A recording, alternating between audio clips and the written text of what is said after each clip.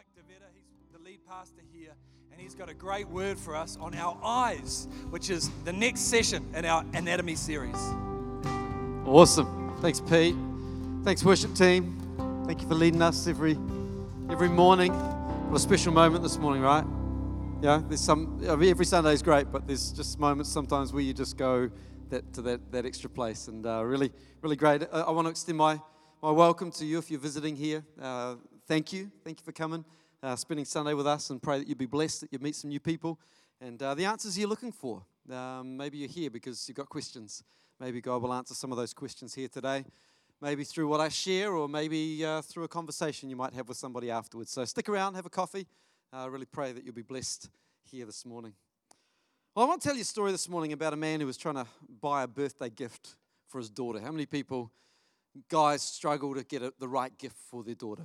I know it's hard sometimes, but this man really wanted to get the best gift possible for his daughter. So he went out and he was driving one day. It was a few days before the birthday, and he was driving, and he sees this man with this beautiful white horse. I mean, it's just amazing. So he stops the car, goes over and says, "I've got to have that horse. I'll give you $500 for it if you can have this horse." And the man kind of shrugs his shoulders and goes, "I don't know. It don't look so good." It's like, "Oh, okay.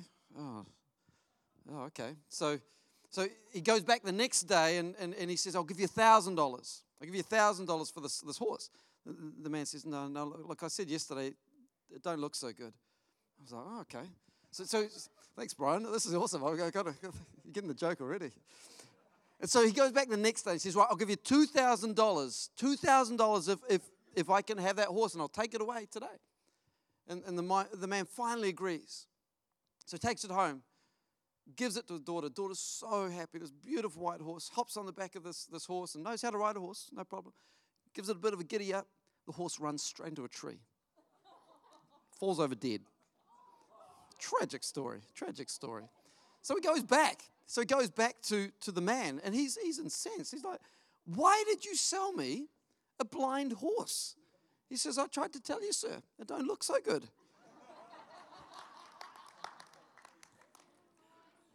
Come on, my message this morning is open your eyes. Open your eyes. And I promise I won't tell any more horrible jokes like that one. We're going to read from a passage in Matthew chapter 6, verses 19 to 23. It's kind of like three statements all saying similar things, and we want to read them together. It says, "Do not store up for yourselves treasures on earth where moths and vermin destroy, where thieves break in and steal, but store up for yourselves treasures in heaven where moths and vermin do not destroy, and where thieves do not break in and steal. For where your treasure is, there your heart will be also." Next verse, the eye is the lamp of the body. If your eyes are healthy, your whole body will be full of light. But if your eyes are unhealthy, your whole body will be full of darkness. No one can serve two masters. Either you will hate the one and love the other, or you will be devoted to the one and despise the other. You cannot serve both God and money. Would you pray with me this morning as we open our eyes to what God wants us to see? Heavenly Father, we thank you. Thank you that we can come today and just share for a few moments and read your word. Lord, your word that we're told is a lamp unto our feet and a light to our path.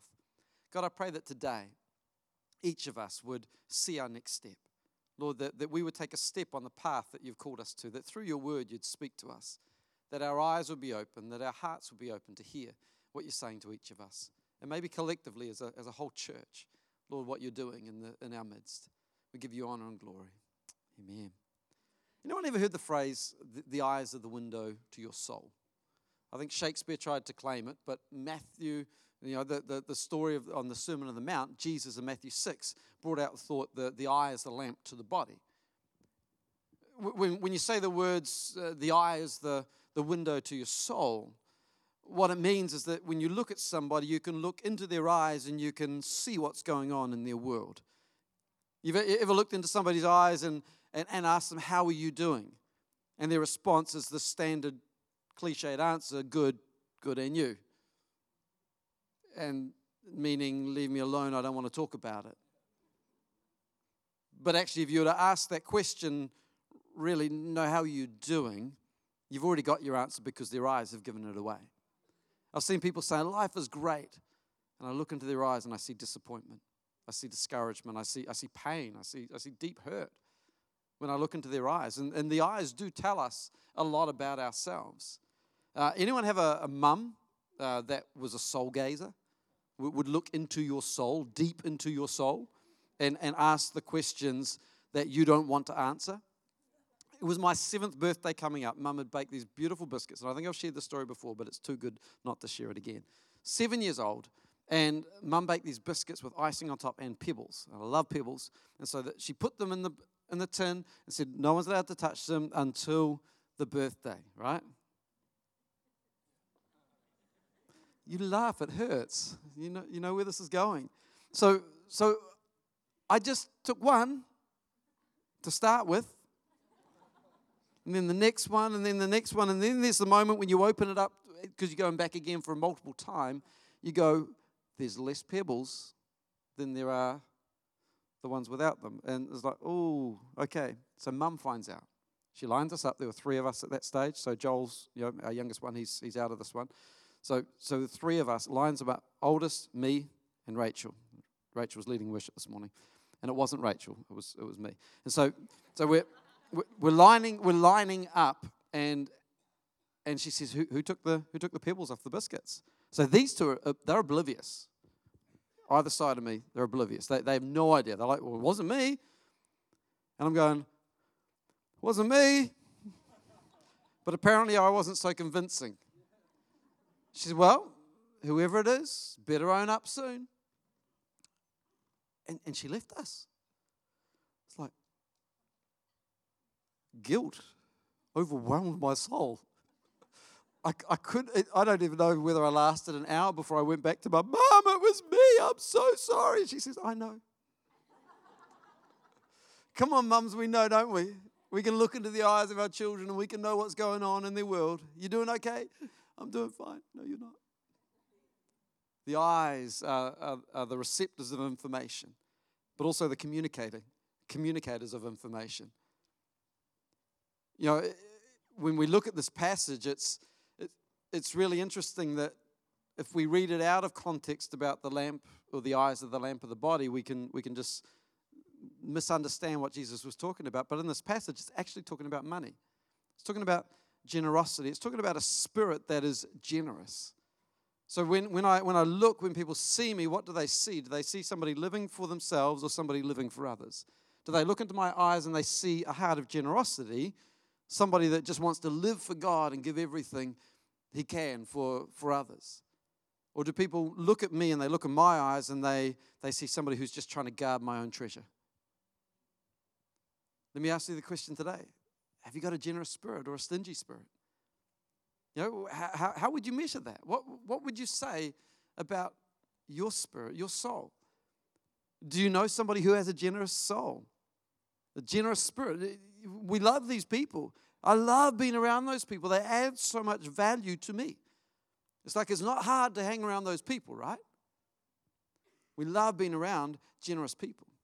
So what's significant about our eyes? Well, our eyes are the primary organ for sight. And so we see things. It's like the first thing that our body gets to experience is normally through our eyes. We see things as they're coming. So we receive information that is then communicated to our brain. Our brain then makes decisions as to which things should be activated, what should be moved and arm to move, to catch, to respond, or whatever it is. You're driving in a car. You don't turn before you've seen the car that you've got to miss. You see it first. The eyes are a very, very powerful thing. In fact, in Jesus' time, the eyes represented power. So it's an aspect of power that if I can see something, I have the ability to do something about it. Often when kings were conquered, they would be brought before the ruler that's just conquered them, and they'd pluck their eyes out. Disgusting practice. But it was a process of saying, I'm taking away your vision. I'm taking away your ability to see. Samson's eyes. In the Old Testament, he had his eyes plucked out. The blind man who came before Jesus in the New Testament, they assumed that he was sinful because he couldn't see, that he was less of a person because he didn't have eyesight. So our eyes are very, very powerful aspects of our body. And it communicates a lot of what's in our heart, but also what we receive in as well. So last week we did a bit of a tongue audit. How many people squeezed a little bit too much toothpaste out of the tube? For those that weren't here, I got somebody, gave them the opportunity to squeeze a whole tube of toothpaste. It's like fulfilling a lifelong dream. And then I encouraged them to put it all back in the tube. Once it's out, once our words are out, they're out. Very hard to get them back in. We've got to choose the words we speak. Well, today we're going to do a little bit of an audit on our eyes. All right? We're going to have a look at our eyes. So a few questions we're going to ask ourselves. First one this morning, are my eyes set on things eternal or earthly? Are my eyes focused on things eternal or earthly? First part of this passage says, do not store up for yourselves treasures on earth where moths and vermin destroy and where thieves break in and steal, but store up for yourselves treasures in heaven where moths and vermin do not destroy or where thieves do not break in and steal. For where your treasure is, there your heart will be. See, our eyes, we see something and we desire it. Companies spend billions of dollars across the globe on advertising with the confidence that we will see something and desire it. Come on, I didn't know I needed a new phone that could take photos with 1 million pixels because 500,000 wasn't enough, or I mean, I'm never going to have a phone big enough, but I'm looking and going, I need something bigger. I need something better. I need a new car. I need that Whopper burger. True. You're looking and you're going, I need that Whopper burger. My eyes desire it. I would like one right now. Is there anybody that would be brave enough to confess to watching something on television, getting in the car and going out and getting it? Oh, whoo. We desire it. And if our eyes are set on earthly things, we'll go chase that. If our eyes are set on eternal things, we'll say, nice try. But no. Imagine the money spent on a Whopper burger a week spent to sponsor a child. That's about the same price. What a difference that could make on an internal perspective for somebody else. Now, I'm not saying if you eat a Whopper burger, you're a bad person, all right? I'm not judging what you consume. But if we're driven by the desire of our eyes for things that are earthly, rather than driven by the desire of things that are eternal, then we find ourselves being consumers and being all about ourselves. Adam and Eve, they had everything in front of them. God created Adam and Eve in their image, gave them the garden, said, this is yours, it is all yours. You get everything in this except the two trees, the tree of life and the tree of the knowledge of good and evil. Don't eat from those. If you do, you'll die. That should have been enough. That's a good warning. Don't cross the street or you'll get hit by a car and die. That's working for my kids so far, all right? It's enough for them. But we've got to understand that Adam and Eve, they threw it all away because they saw a piece of fruit that looked good to their eyes. They gave away eternal for earthly. They gave away something that was so much bigger because they wanted that temporary pleasure. Let's not live our lives chasing the earthly rather than the eternal. Let's have a generous spirit that says, actually, I've got enough to give. I'm not going to spend my life on myself. I'm going to spend it on others. I'm going to live my life so big that I'm going to make more and more capacity in my life so that others get to be blessed every time they come around me. Come on, I want to be that type of person. That people walk out of a conversation with me feeling better, feeling encouraged, feeling like they can go to another level in their walk with God. And really, that's the kind of people we want to be. I love hanging out here on a Sunday. I walk away from a Sunday feeling bigger because I bump into somebody who'll speak life over me, somebody that will encourage me. And I'm always looking for those moments, those opportunities just to grab someone and say, man, you're doing a great job. You're doing awesome. We've got one of our young team today stepping up to lead. Harmony. Is Harmony here? There she is. Harmony's just stepped up to lead us in the dream team. She's hosting the dream team this morning. Amazing, amazing. You're awesome. You're awesome, Harmony. Incredible. Amazing gift on your life. But I love this, Proverbs 11:25. The generous soul will be made rich, and he who waters will also be watered himself. There's just a principle. I love this about God. He just does it over and over again. And I watch people who are generous, God just pour more and more into them. It's like they just can't get rid of enough before God gives them more. There's this generosity within them. And I'm not even talking necessarily about money. I'm talking about a spirit of kindness, of friendship, of relationship.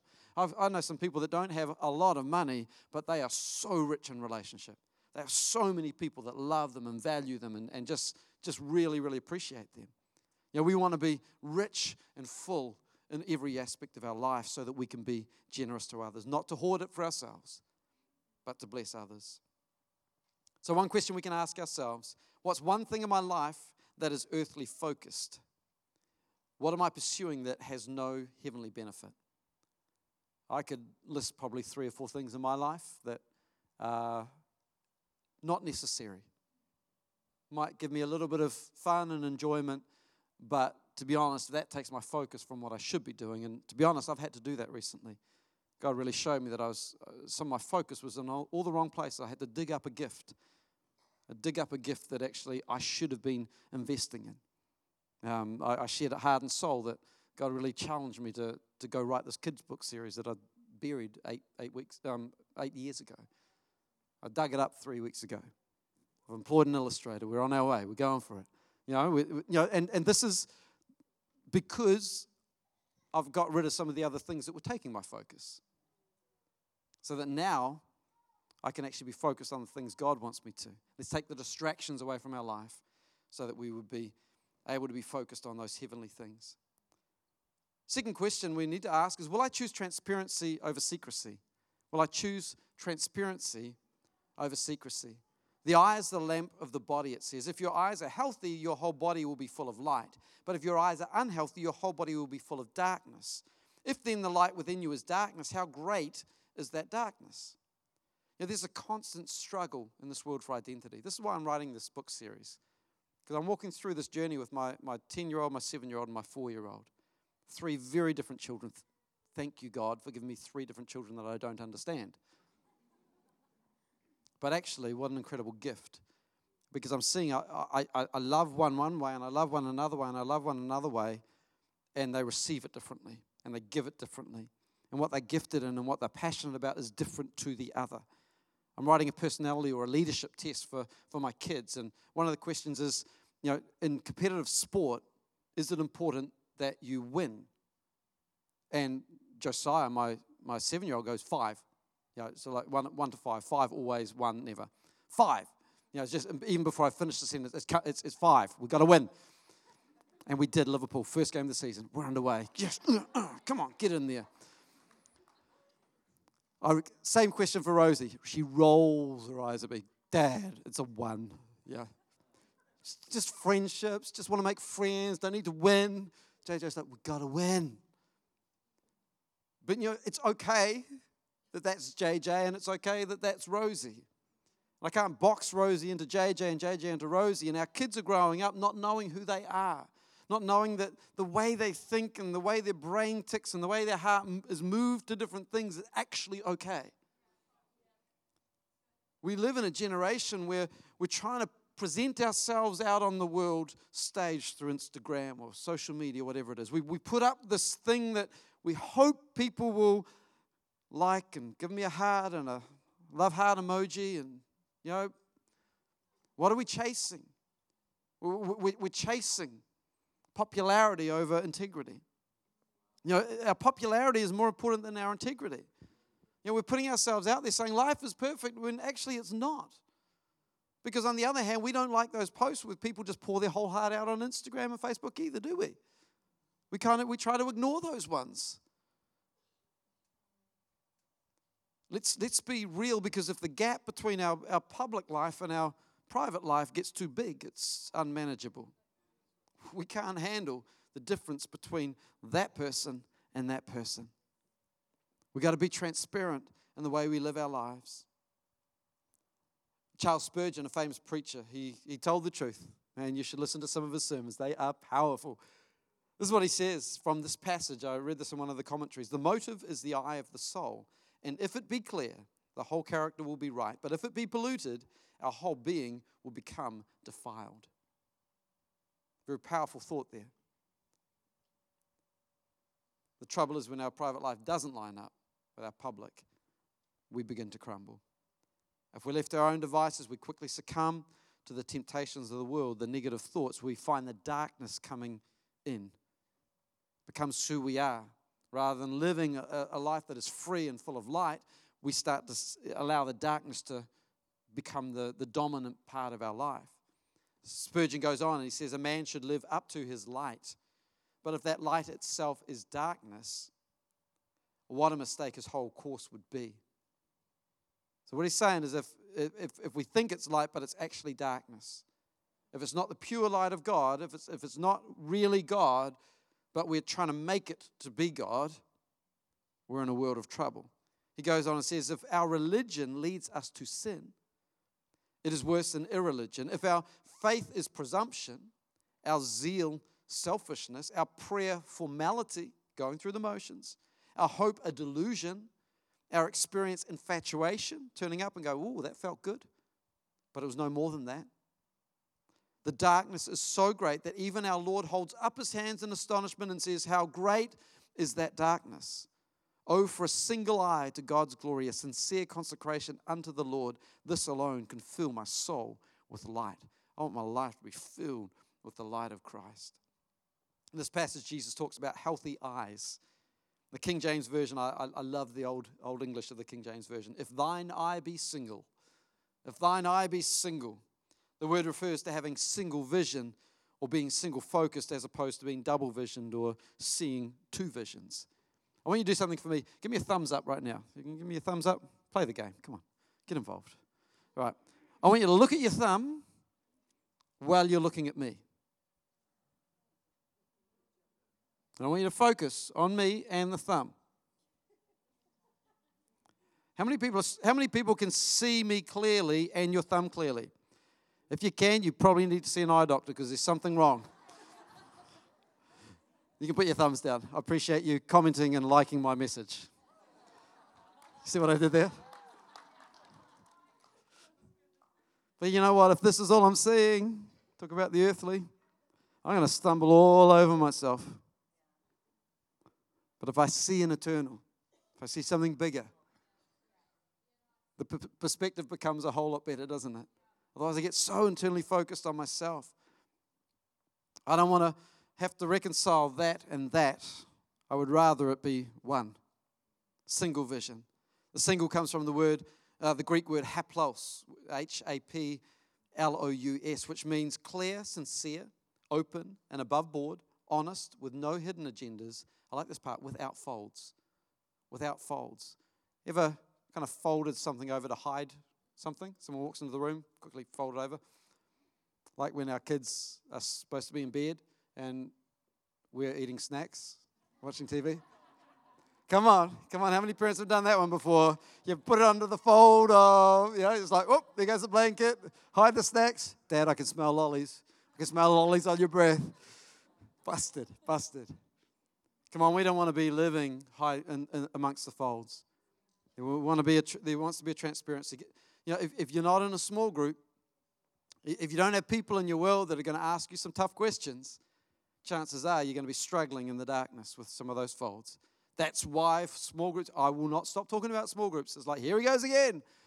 I'll keep talking about it every single time I get up here because small groups are what makes a difference. That's where we start to find freedom in our lives.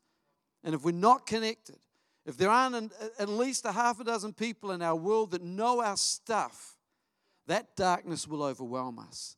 I'll tell you what, the moment you share it, the moment you share your struggle with somebody else, that pain, that struggle, that bondage, I reckon it's halved.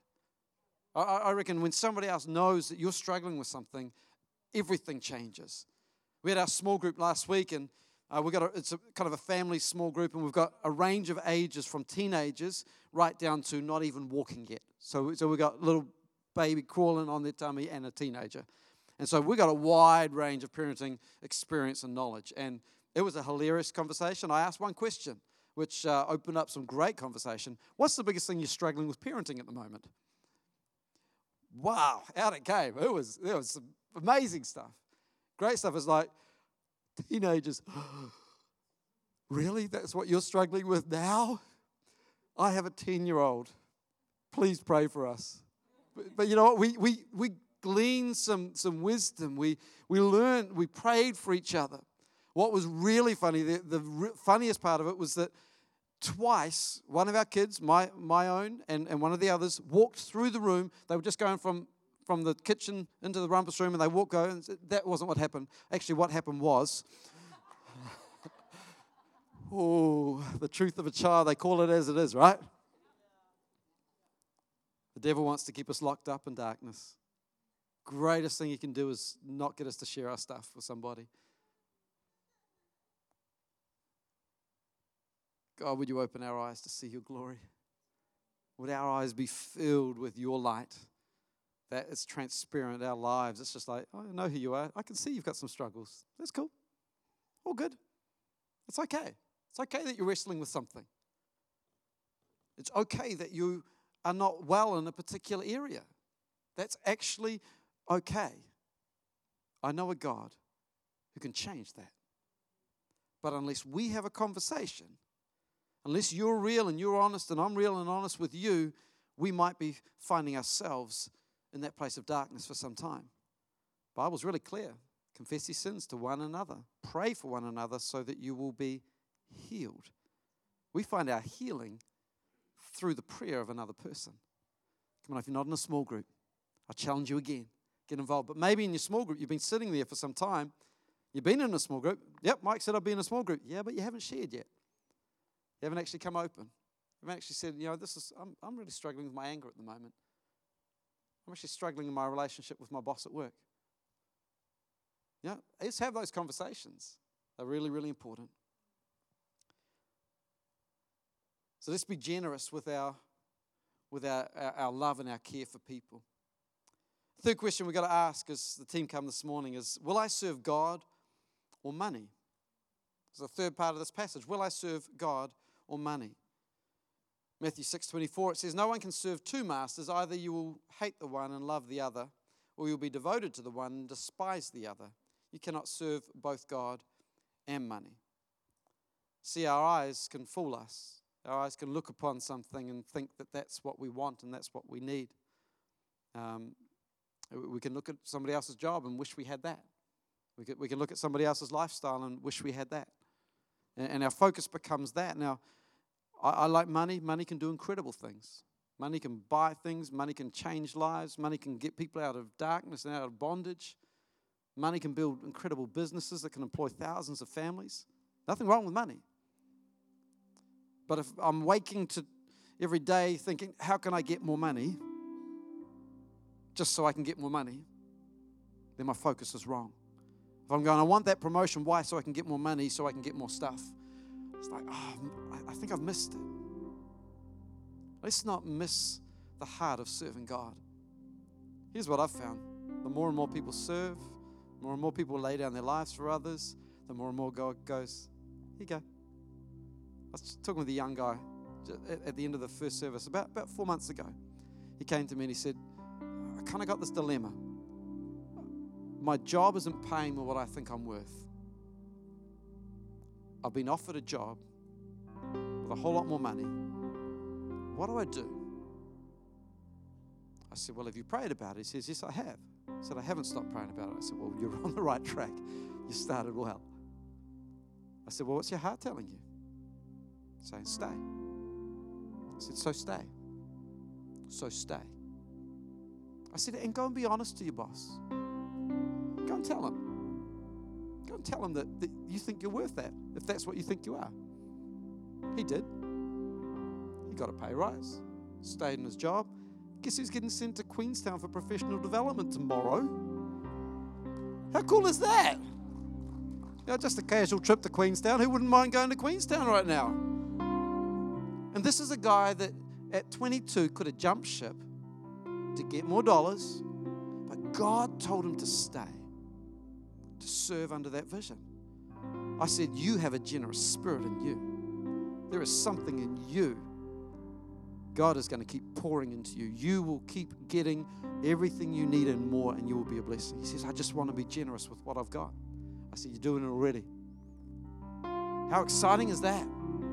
That's the kind of life I want to live. I want to live a life that is so generous that everything that comes to me is just like, God, it's not even mine. I'm just going to bless a bunch of other people. I'm going to do everything I can to live a generous spirit. So when people look me in the eyes, it's who I am. You don't look at me and go, yeah, you're kind of saying one thing, but I'm not believing you. I want to be that person that's fully transparent. Someone serving God, not money. Let me ask you, is there any part of your life where money has become more important than God? What could you do to shift your focus back to serving God? As we close this morning, I want to pray for anybody that maybe in this message you've really felt like God's just saying, actually there's some things that I'm seeing or my eyes are desiring that I know actually aren't of God's heart. I want to pray for you. Let me head bowed, eye closed. If that's you and you just, something in this message has really just impacted you about your focus, about what you're seeing, would you just put your hands on your eyes? Just say, yeah, I recognize that. God, I thank you that you've given us our eyes to see what you want to see. Lord, the greatest treasure that you carry in your heart is people. And Lord, would you help us to be people that would see others? We would see people. We would see the need. We would see what you need us to do. Lord, let us be generous with our wealth, with our resource. Be generous with our time. Be generous with our friendship. Even those moments where maybe we don't feel like being generous to someone, God, would we do it anyway? Lord, let us never question an act of generosity. Dismiss it. Because, Lord, it's always going to be right. It's always going to be the right thing to do when you've prompted it. So, Lord, speak to us, I pray, about our eyes, that we would see. We would see you. We would see the light of God come out of us, that people would see you in us. We honor you. We give you praise. And you might be here today too, and you actually don't have a relationship with God. And you say, if I'm honest, if my life ended tonight, I don't know whether I would be confident of my salvation in God, my relationship with Him. Can I tell you, God loves you? Loves you so much. There's such an incredible plan for your life. That plan starts with relationship. The trouble is our relationship is broken. It's fractured because of sin, which entered in the Garden of Eden. Adam and Eve, they chose that rather than relationship with God. But God, in His incredible grace, said, I've got a plan. I'm going to send my son Jesus. He's going to sacrifice Himself. He's going to sacrifice His life so that you could have life. He's going to die on a cross to pay for a price that I should have been paid for my sin. And today, that offer of salvation is for anyone who would have faith, who would say, I believe, Jesus, that you died on the cross, that you rose from the dead, and you're alive today. For anyone that would confess that Jesus is Lord, that prayer is for you. We're going to pray a prayer right now. And if that's you and you need to pray this prayer, maybe for the very first time, or maybe you've been away from God and God's saying, come home.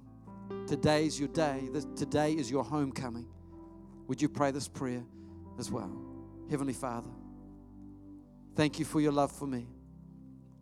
Thank you that you sent Jesus to die on the cross for my sin. I'm sorry. I was wrong. Please forgive me. I turn from my old way of living and choose to follow you. Thank you for your gift of grace. I receive it today. With every eye closed, every head bowed. If you prayed that prayer for the very first time, maybe you're coming back to God. I want you to do one more brave thing for me. As an act of faith, a step of faith. In a moment, I'm going to ask you to raise your hand if you prayed that prayer for the first time or coming back to God. I'm not going to embarrass you. I'm not going to call you out. I'm just going to acknowledge your hand and then you can pop back down again. But we want to help you take your next step with God. So today, if you prayed that prayer for the first time or coming back to Him, 1, God loves you. 2, He's got a plan for your life. 3, why don't you raise your hand this morning? say yes. Praying that prayer for the first time, coming back to God. Anyone here this morning?